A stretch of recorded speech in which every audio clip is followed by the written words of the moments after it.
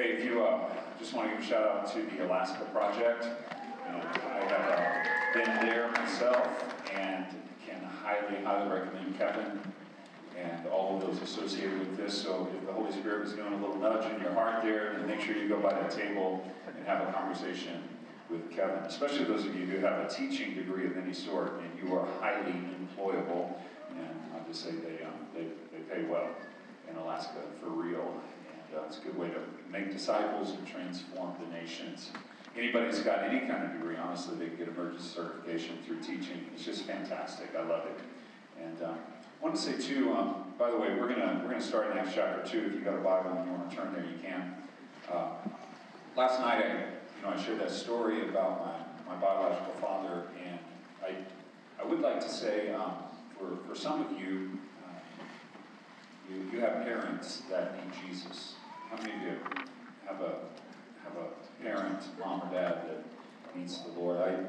That event in our family triggered something in my mom, who had said, we weren't Christians at that time at all. I'm third generation PK. When I say PK, I mean pagan kid. You know what I'm saying? We weren't churchgoers at all. And so my mom was not a believer and had held some real animosity and unforgiveness in her heart that had been suppressed for a long, long time. That event kind of triggered something inside of her, and things got worse before they got better. But all that to say that I was able to baptize both my mom and, when I say my dad now, what I mean is my stepdad, for clarification. The man who adopted me. We both came together. It wasn't a quick or instantaneous process, but I just want to speak hope to some of you and not leave that unsaid. And in fact, even if I can help you during conversation sometime between sessions or something like that, give you some principles as to how to interact with your parents who need Jesus. It's a long game, and God is patient. God is patient. And what God did in my family was absolutely miraculous, supernatural. And it's beautiful. It's wonderful. Now we just celebrated Christmas, and we're reading the Christmas story together, praying together, worshiping together, and it's powerful. God wants to do something in your family that blow your mind. And so with that said, I just wanted to give hope for some of you that are in that situation, that you can influence your family. And we've seen it not just in my family, but hundreds of times. A university student gets right with God, goes all in with Jesus, and man, that not only works with your kids and their kids eventually, but also with your parents. It can work that way, so be encouraged. Right on. Where have we been? Where are we going? Here's what's happened. Last night we talked about God's got a dream for us, and it's more about who we're becoming than necessarily what we're doing. Although it's already been said from Mike today that whatever God does in me, He does want to do through me. So eventually that will lead to some incredible stuff that He's going to do through you, and adventures that will blow your mind. You can't even begin to imagine it now, but the important thing right now is who are we becoming? And I told you, for me, I'm 51 years old, and I'm not actually what God has dreamt I can become yet. My heart's not quite there. I need some heart work, okay? I'm not what I was, thank God, right? But I'm not quite there, and so what I've got to do is yield my heart to Him. We said very clearly and plainly that you've got to be born again. You can't do this yourself. You can't fix your own heart. Jesus has got to come in and make a new creation inside of you. That's the starting point. But then He gives us the dignity of cooperating with this process of transformation. Isn't that cool? He doesn't just zap you. Some of you think, what? He just zap me and fix me. Just like get rid of all my insecurities and my fears and my weirdnesses and my sins. How many of you think that would be cool? Just zap me. We call that spontaneous human combustion. Just dust. Okay? Isn't it wonderful? He's gentle with you. And He takes you step by step by step by step, and He forms you like Jeremiah, when he went to the potter's house, forming that clay. And He's just patient. If you'll stay soft, He can form you. Nothing is irredeemable in your life if you stay soft. And He can just form your heart. So this is what we're saying. We're on this journey of spiritual formation. It's about character development. And one of these days, when we are victorious, when we overcome, we're all going to be around the throne, representing that distinct and peculiar image of God that He placed in our hearts for us to become, worshiping our King around the throne, and it's going to be glorious. You don't want to miss it. Amen. Amen. That should have been a bigger amen. You don't want to miss that. For real. For real. So this is where we're going, and how do we get there? Mary started us on the journey yesterday. I want to continue a little bit today by thinking again I'm going to think about our relationship with God. And then tonight we'll talk a little bit about our relationships with one another. And then tomorrow night we'll talk about our relationships with this lost world that He gave Himself for. So with that said, in Acts chapter 2, we'll start with this. In verse 36, Peter says, "Therefore, let all the house of Israel know assuredly that God has made this Jesus, whom you crucified, both Lord and Christ." A little context here. This day, Peter's preaching to Israel, day of Pentecost, and he's saying, we killed Jesus with our sins, so he's calling us out on this. But he's saying, God, you need to be sure of this. God has made this Jesus both, that's a key word, both Lord and Christ. And the word Christ, if you're not really that familiar with that word, that meant the expected one to the Israel, the Jewish nation. They were the long-awaited deliverer and Messiah. For us, probably the easier translated word would be Savior. So we could say it this way, to put it in our context. Peter would say to us today, "Therefore, let all of Chi Alpha know that God has made this Jesus, who we crucified with our sins, God has made Jesus both Lord and Savior." He's both Lord and Savior. Not just one or the other, but He's both. He's Lord and He's Savior. And then in Romans 10:9, if you declare with your mouth that Jesus is Lord and believe in your heart that God raised Him from the dead, you will be saved. So we're going to kind of dive into this word Lord a little bit, try to get our minds and our hearts wrapped around this. When we were raising our kids, we kind of limited their television intake. But one thing we did do as a family is we watched old, black and white sitcoms. I probably don't know any of this stuff, like Leave It to Beaver or Father Knows Best, or any of these really old. Sometimes we'd even go so far as it was a little risque, but Gunsmoke, because it was listening and stuff, and Gunsmoking. We'd watch these old black and white shows. I Love Lucy, that sort of stuff. And there's an old Dick Van Dyke episode. You probably know him, but he was like slapstick comedy, like Jim Carrey before Jim Carrey kind of thing. And it's super funny stuff. And there's one episode where he sends off for some temp help to the temp agency to come and work with him, send somebody to come work with him. And the comedy is because he actually thinks he's ordering a personal assistant.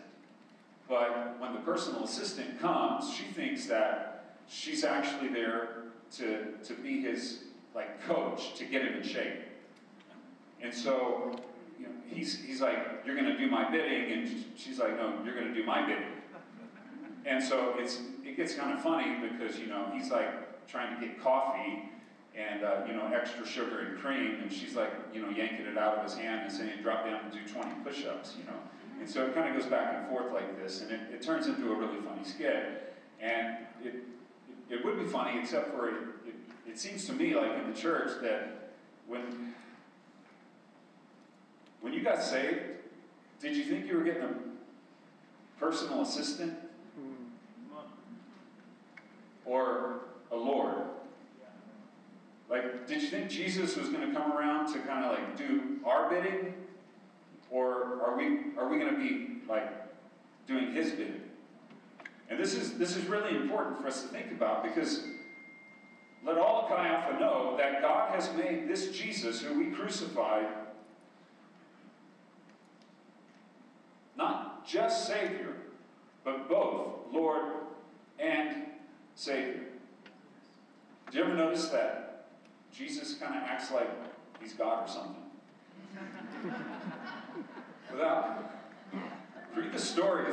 without any arrogance or any pride, Jesus just takes control wherever he goes. He walks into the temple and he says, this is my Father's house. And this corruption ought not to be here. So he just starts turning over tables and he starts driving out the people that are ripping people off. And he says, this is supposed to be a house of prayer for all the nations. So get out there. Look, who gave you authority to do this? In other words, like, you think you're God or something? Yes, he thinks he's God. Or one of my favorites is when he sees Zacchaeus, he doesn't do the Southern hospitality thing like Zacchaeus. You got any lunch plans? And, he's not fishing for an invitation. Maybe Zacchaeus would invite him into his house. What does Jesus say? He says, Zacchaeus, come down from that tree. I'm coming to lunch with you today. And by the way, I'm bringing my 12 disciples.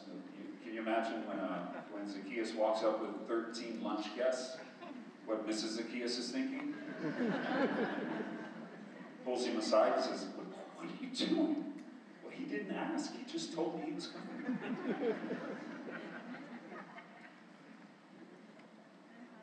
I have a friend who went to seminary, and I'm a little jealous about that because I never got to go to seminary. And he said, don't worry about it, Eli. I can sum up 4 years of studies, $100,000 worth of intensive studies and books. I can sum it up in basically one big idea, one thought. You don't have to go. You don't have to go to seminary. How many would like to know what the summary is? Here's what it is. This is basically the Bible in a nutshell. Is God is God, and I am not. And neither are you. God is God, and I am not. And this is the thing. He's very comfortable being God. Like, I don't know, did you ever get a new job and kind of freak out for the first few days? You don't know how to work the fryer for those curly fries, you know what I mean? It's like kind of scary. Jesus has never been uncertain about any of his work, okay? He's never wrung his hands. He's never wondering what to do next. He never needs to ask for advice. He's actually really comfortable being God, and nobody voted him in, and nobody can vote him out. He's what we call the integration point. He is the center. Everything revolves around him. There was a day, scientifically, when we believed that, that the Earth was the center of our solar system, and that everything revolved around us. The sun revolved around us. How many are grateful that's not true? Because we wouldn't survive if that's true. The reality is, there's a greater something that's the center than us. And for a lot of Christians, we really believe that. We really think that everything revolves around us and that we're the center. But it's just biblically not true. He's the center, and we revolve around him. Now, G.K. Chesterton said it this way. He said, what a pathetic and small world it must be if you are the king of it. Right? What kind of kingdom could I rule? But oh, how much larger and grander could my world become if I let him be the king? And I'm his subject. So this is awesome. Do you know what a green card wedding is?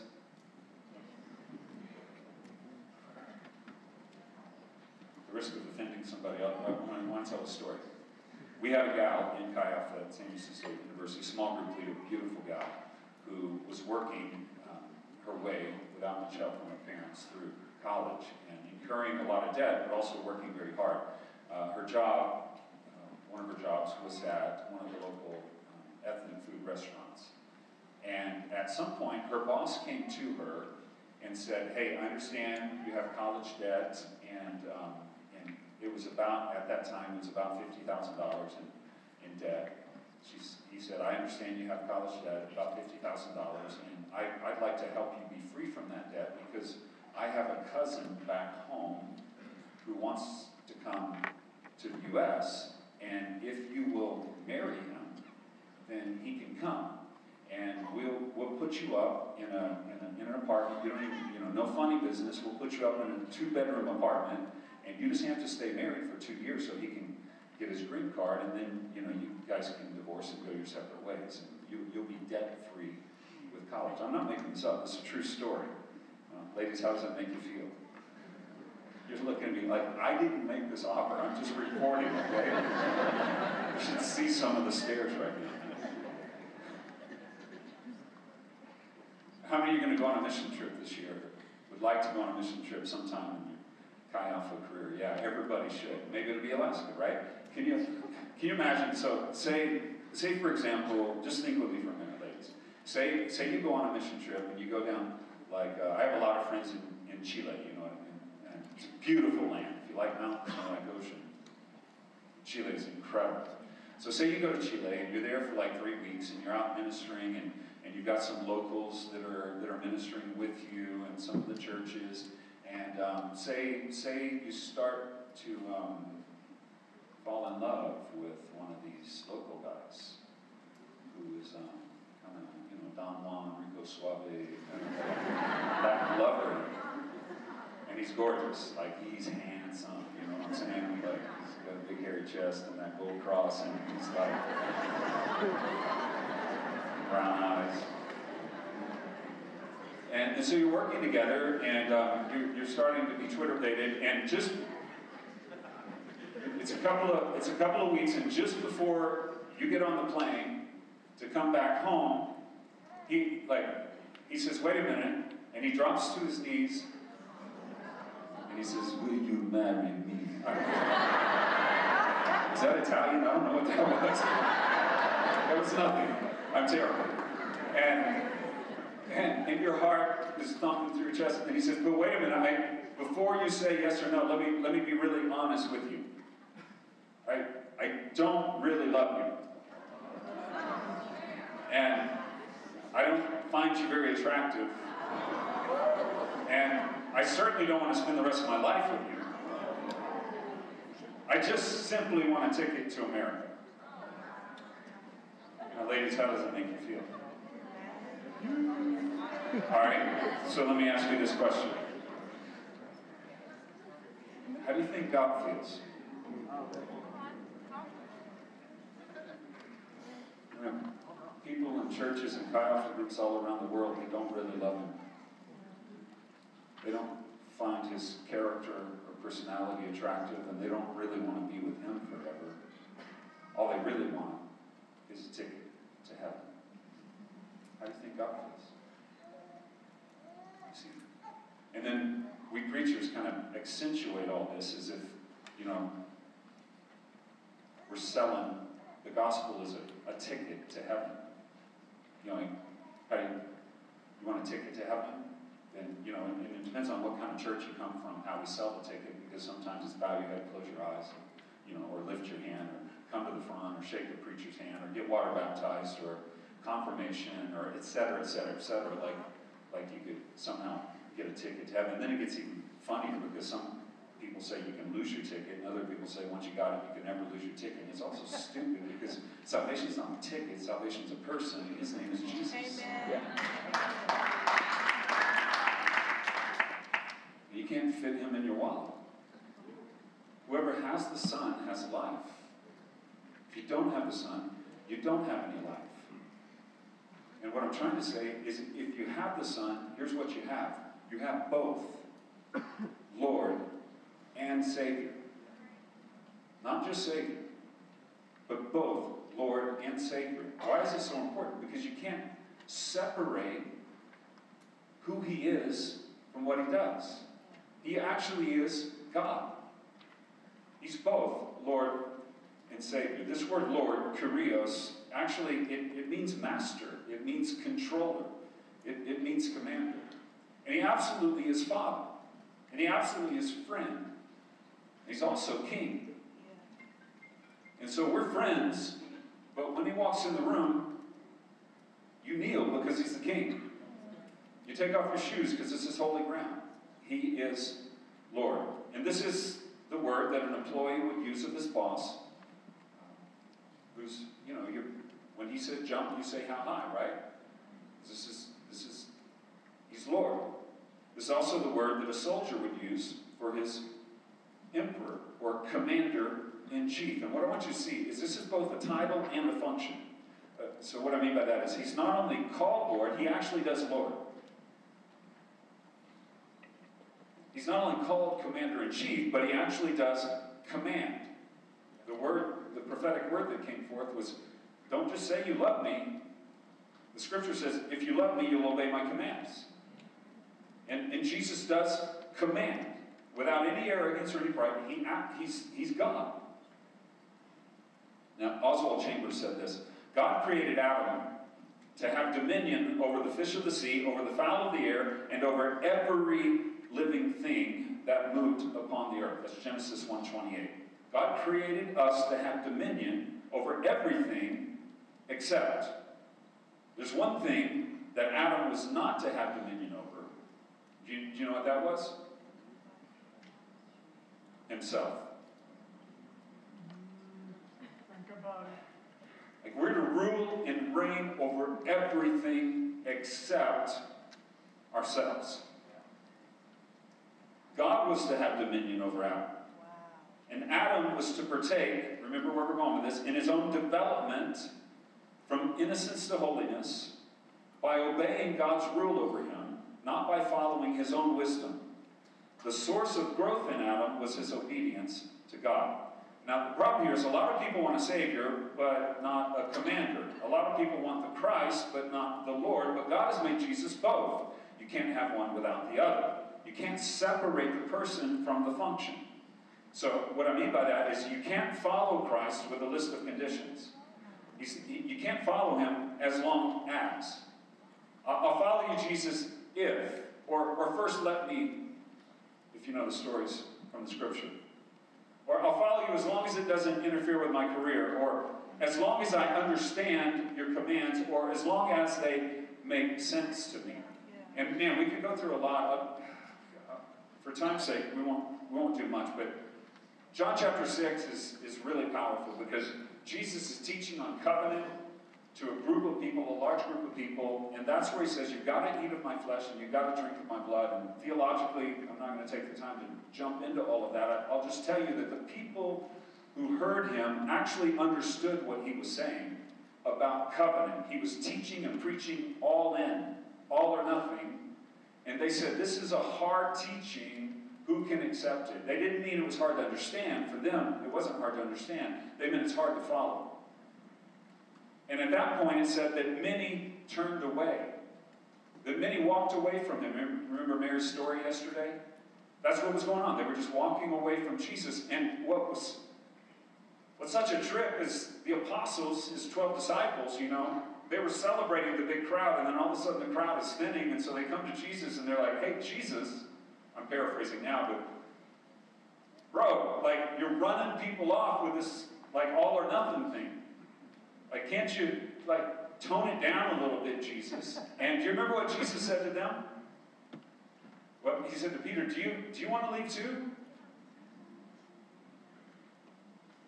And Peter was brilliant. This is one of his brilliant moments.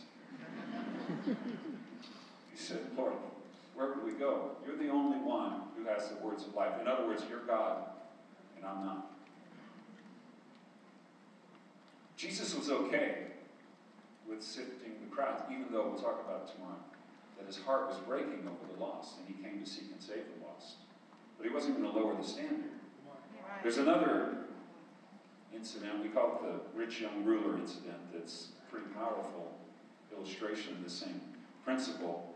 And you remember this young man was asking, what do I do to inherit eternal life? And Jesus walked through there's a good dialogue there. You can look into it. But when Jesus kind of put his finger on the guy's idol, he said, what you need to do is sell everything you have, give it away to the poor, and then come and follow me. He was touching on that thing that was like the center of this man's life and identity, and asked him to sacrifice that. It says this. The scripture says he walked away, the young man walked away sad because he had great wealth. And what's beautiful is the scripture actually says too, Jesus looked at him and loved him. Jesus wasn't mad at this guy. Jesus looked at him and loved him. And when Jesus loves somebody, it's all in love. He proved that on the cross, right? And he was asking for a reciprocation of all in love, but he wouldn't do it. The guy walked away sad. We don't know his final history, but what I want to tell you is that Jesus didn't, when the guy walked away, Jesus didn't say, oh, wait a minute, pardon me, did I say sell everything? Well, how about 80%? Give away 80%. Or is that too much? Okay, well, how about 60%? You see what I'm saying? Jesus didn't lower the standard. He said, you gotta give it all. God has made this Jesus both Lord and Savior, and it's an all or none kind of thing. The greatest commandment is to love the Lord your God with all your heart, soul, mind, and strength. Heart, soul, mind, and strength. What's the hardest part of that command?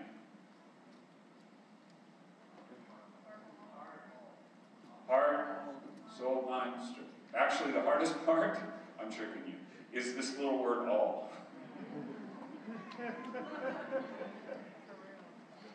That's the hardest part, isn't it?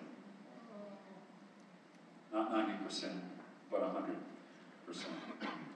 Suppose, when I got married, I told you yesterday, Mary and I have been married 29 years, and best friends for 3 years before that. And I did drop to my knee and ask her to marry me in song.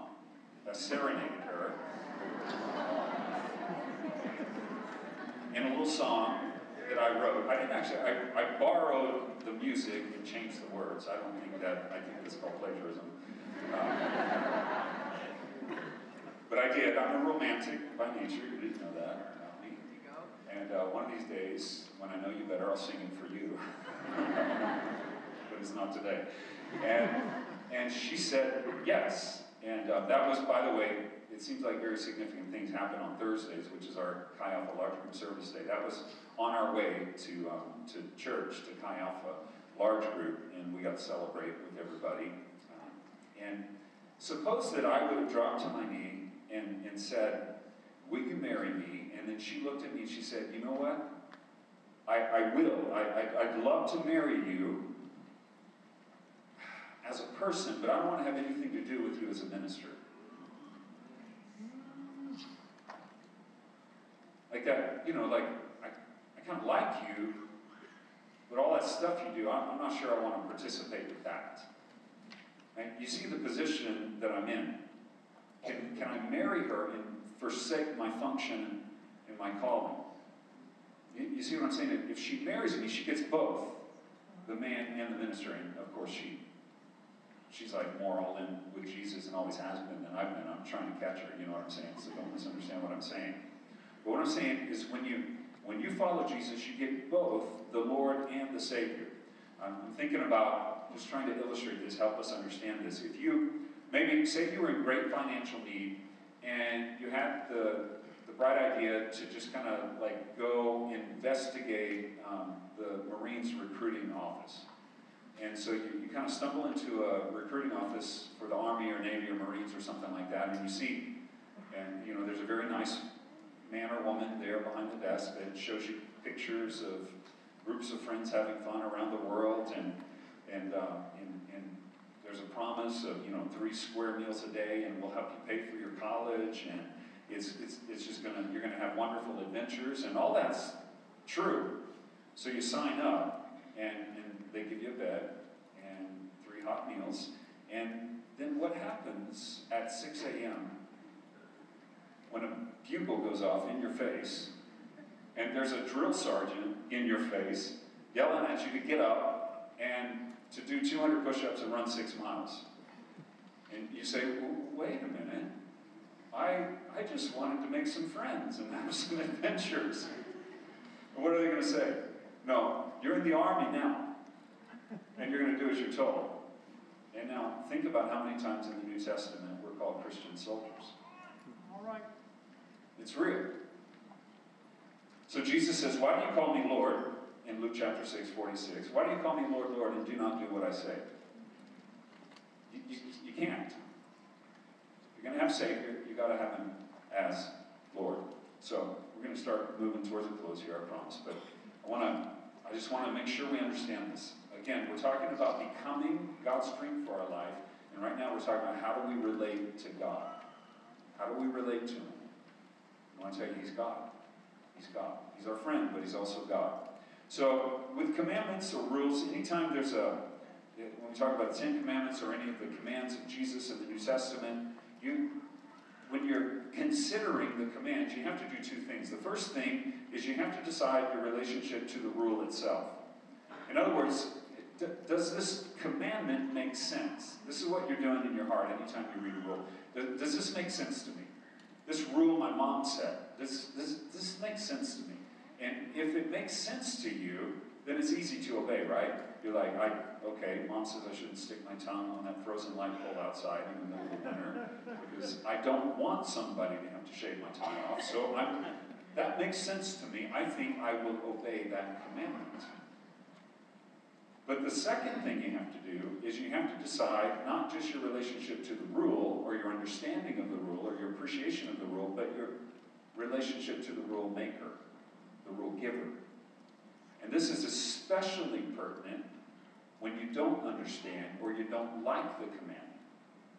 So yeah, I don't want to stick my tongue on that frozen pole, but when the Bible says that sex outside of marriage is wrong, and my flesh and my passions are wanting to do something different, you see now, I've got to understand my relationship to the rule maker. Is he my personal assistant and advisor, or is he God? Does he know what he's doing? And should I trust him and should I obey him, whether it makes sense or not? All right, with that said, I think I'm making the point there. What actually gives God the right to rule our lives? My friend Winky Bratton was actually teaching at a conference for the university students, and he was teaching along these lines of lordship. And somebody in the back during Q&A said, why should we give our lives to God? Why should we follow Jesus as though he's God? And Winky said to him, well, I opened options. What did you have in mind? And he said, well, the kid said, well, why didn't everybody listen to me and follow me? Why can't I be God? And Winky said, that's easy. You're not good enough or smart enough. Sit down. So it's a good question, though, right? Why actually should we give our lives 100% to God? What gives him the right to be God? Well, we could talk about the fact that he's a creator, and he did make you, so he kind of owns you and me because he made us, right? We mentioned that yesterday, that, for me, 51 years ago, he knit me together in my mother's womb. He formed me. He breathed life into me. He imparted his image to me. Like, I owe my existence to him. But you'd say, some would say, well, that's not my choice. Nonetheless, he made you.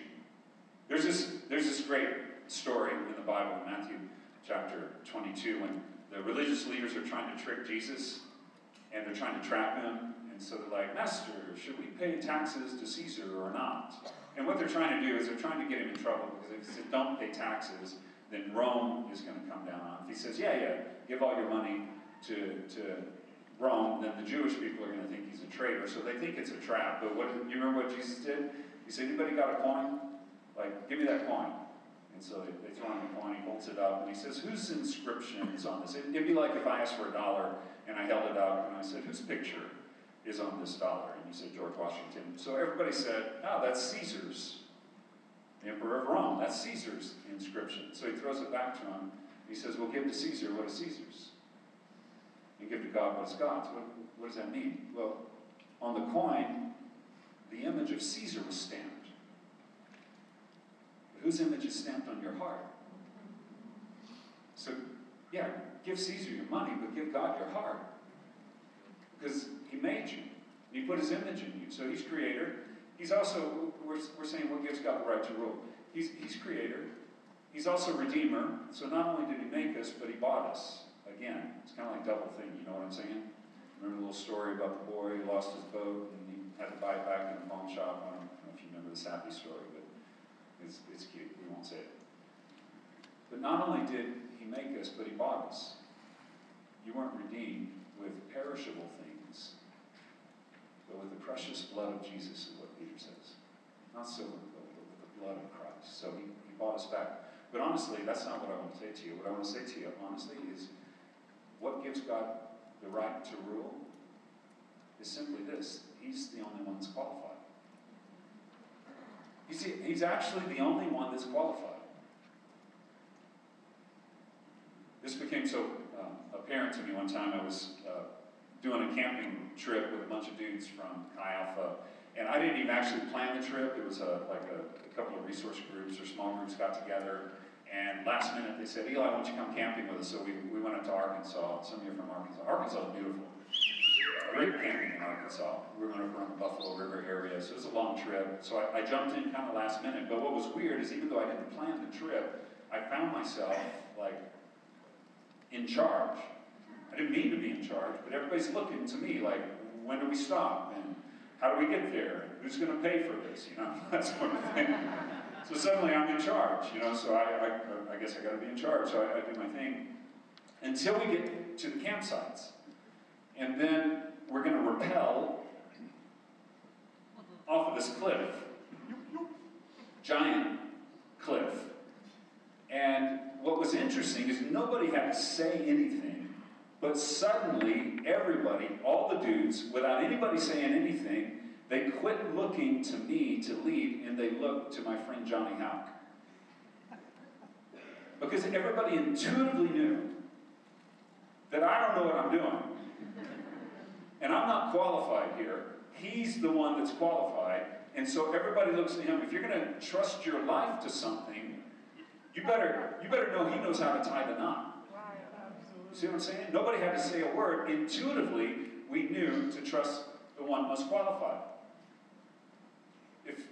If this were a big, giant airplane right now, and we're flying through the middle of the air, and you know, the pilot keels over with a heart attack, I don't care how much of a control freak you are, you don't want to sit in that pilot seat unless you've been trained, right? Like, you might be a control freak, but you're going to ask, does anybody know how to fly this plane? Has anybody ever flown a plane? Has anybody ever played a video game with planes involved?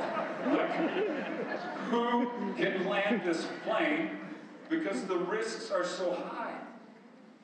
Brain surgery? Like, you may love me and trust me, but I drink a lot of coffee, and I promise you, you don't want me doing that stuff, all right? You're going to look around, because you're going to want to know who is the most qualified. Now, when it comes to ruling and reigning in your life, who's the most qualified? Think about it. For you to run your life, let me tell you something. For you to run your life is as ludicrous as you've given the keys of the family Suburban to your 3-year-old little sister. She's not going to make it out of the parking lot before she drives into a ditch. Or worse, a head-on collision on Highway 80 out here. You understand what I'm saying? And that's the level of qualification that you and I have compared to him to run and rule our life. Now, when I say who's qualified, I'm saying two things. In competency and also in character. He's not just qualified because he's smart.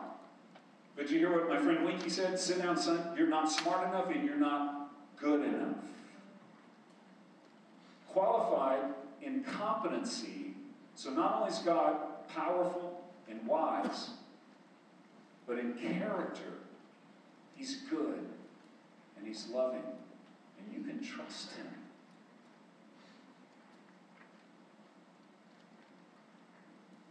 So maybe Nick, if you've invited others, maybe just to help on the keys as we kind of wrap this up.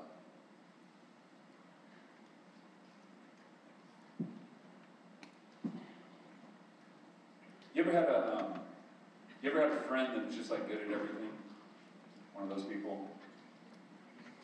Some of you are thinking, I'm that friend. I'm good at everything. I've got a couple of those friends. They really are. They're just good at everything. Awesome, talented people, but just like imagine with me like a superhero friend. What if you had a friend who never ever led you astray? What if you had a friend who always knew what to do in any and every situation?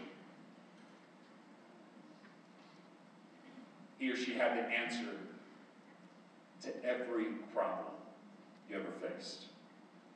And what if that friend also had the resources, all the resources, the money, the tools, the time to build anything that you might need? What if you had a friend who was perfectly competent in all areas of life? But they were also the kind of friend you could trust with anything. Like your money, your girlfriend, boyfriend, your car, your secrets. Because this friend was never, ever selfish. And he always had your best interest in mind. What if there was a friend like that? Can I tell you there is a friend like that? His name is Jesus. The Bible says he's a friend that sticks closer than a brother. He's perfect in both competence and in character. He's perfect in absolute purity, infinite wisdom, perfect love, unrelentingly committed to our highest good. He's not only our commander, he's also our father and our best friend. He loves us more than we could ever love ourselves. He cares about our future more than we do. He never manipulates, he never deceives, he always tells the truth. He never withholds any good thing, unless, of course, it's to give something actually better. We'd be absolutely foolish not to let him take control of our lives. That's Jesus. Both Lord and Savior. That's who he is.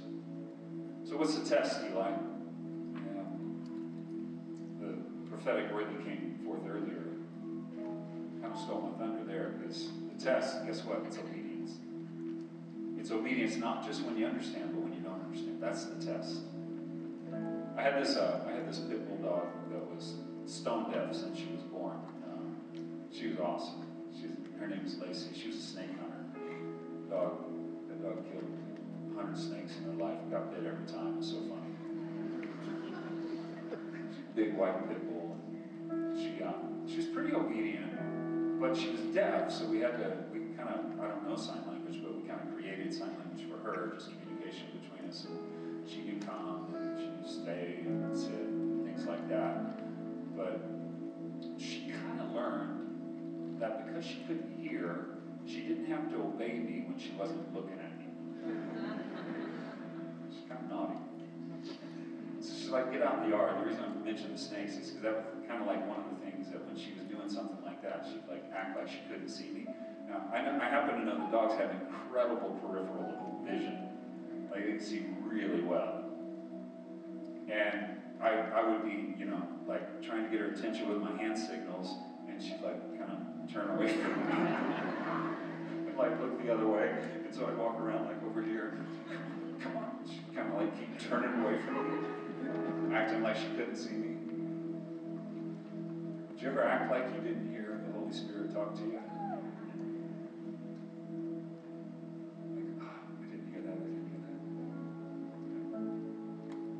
Pray before you go to bed. Oh, I didn't hear that.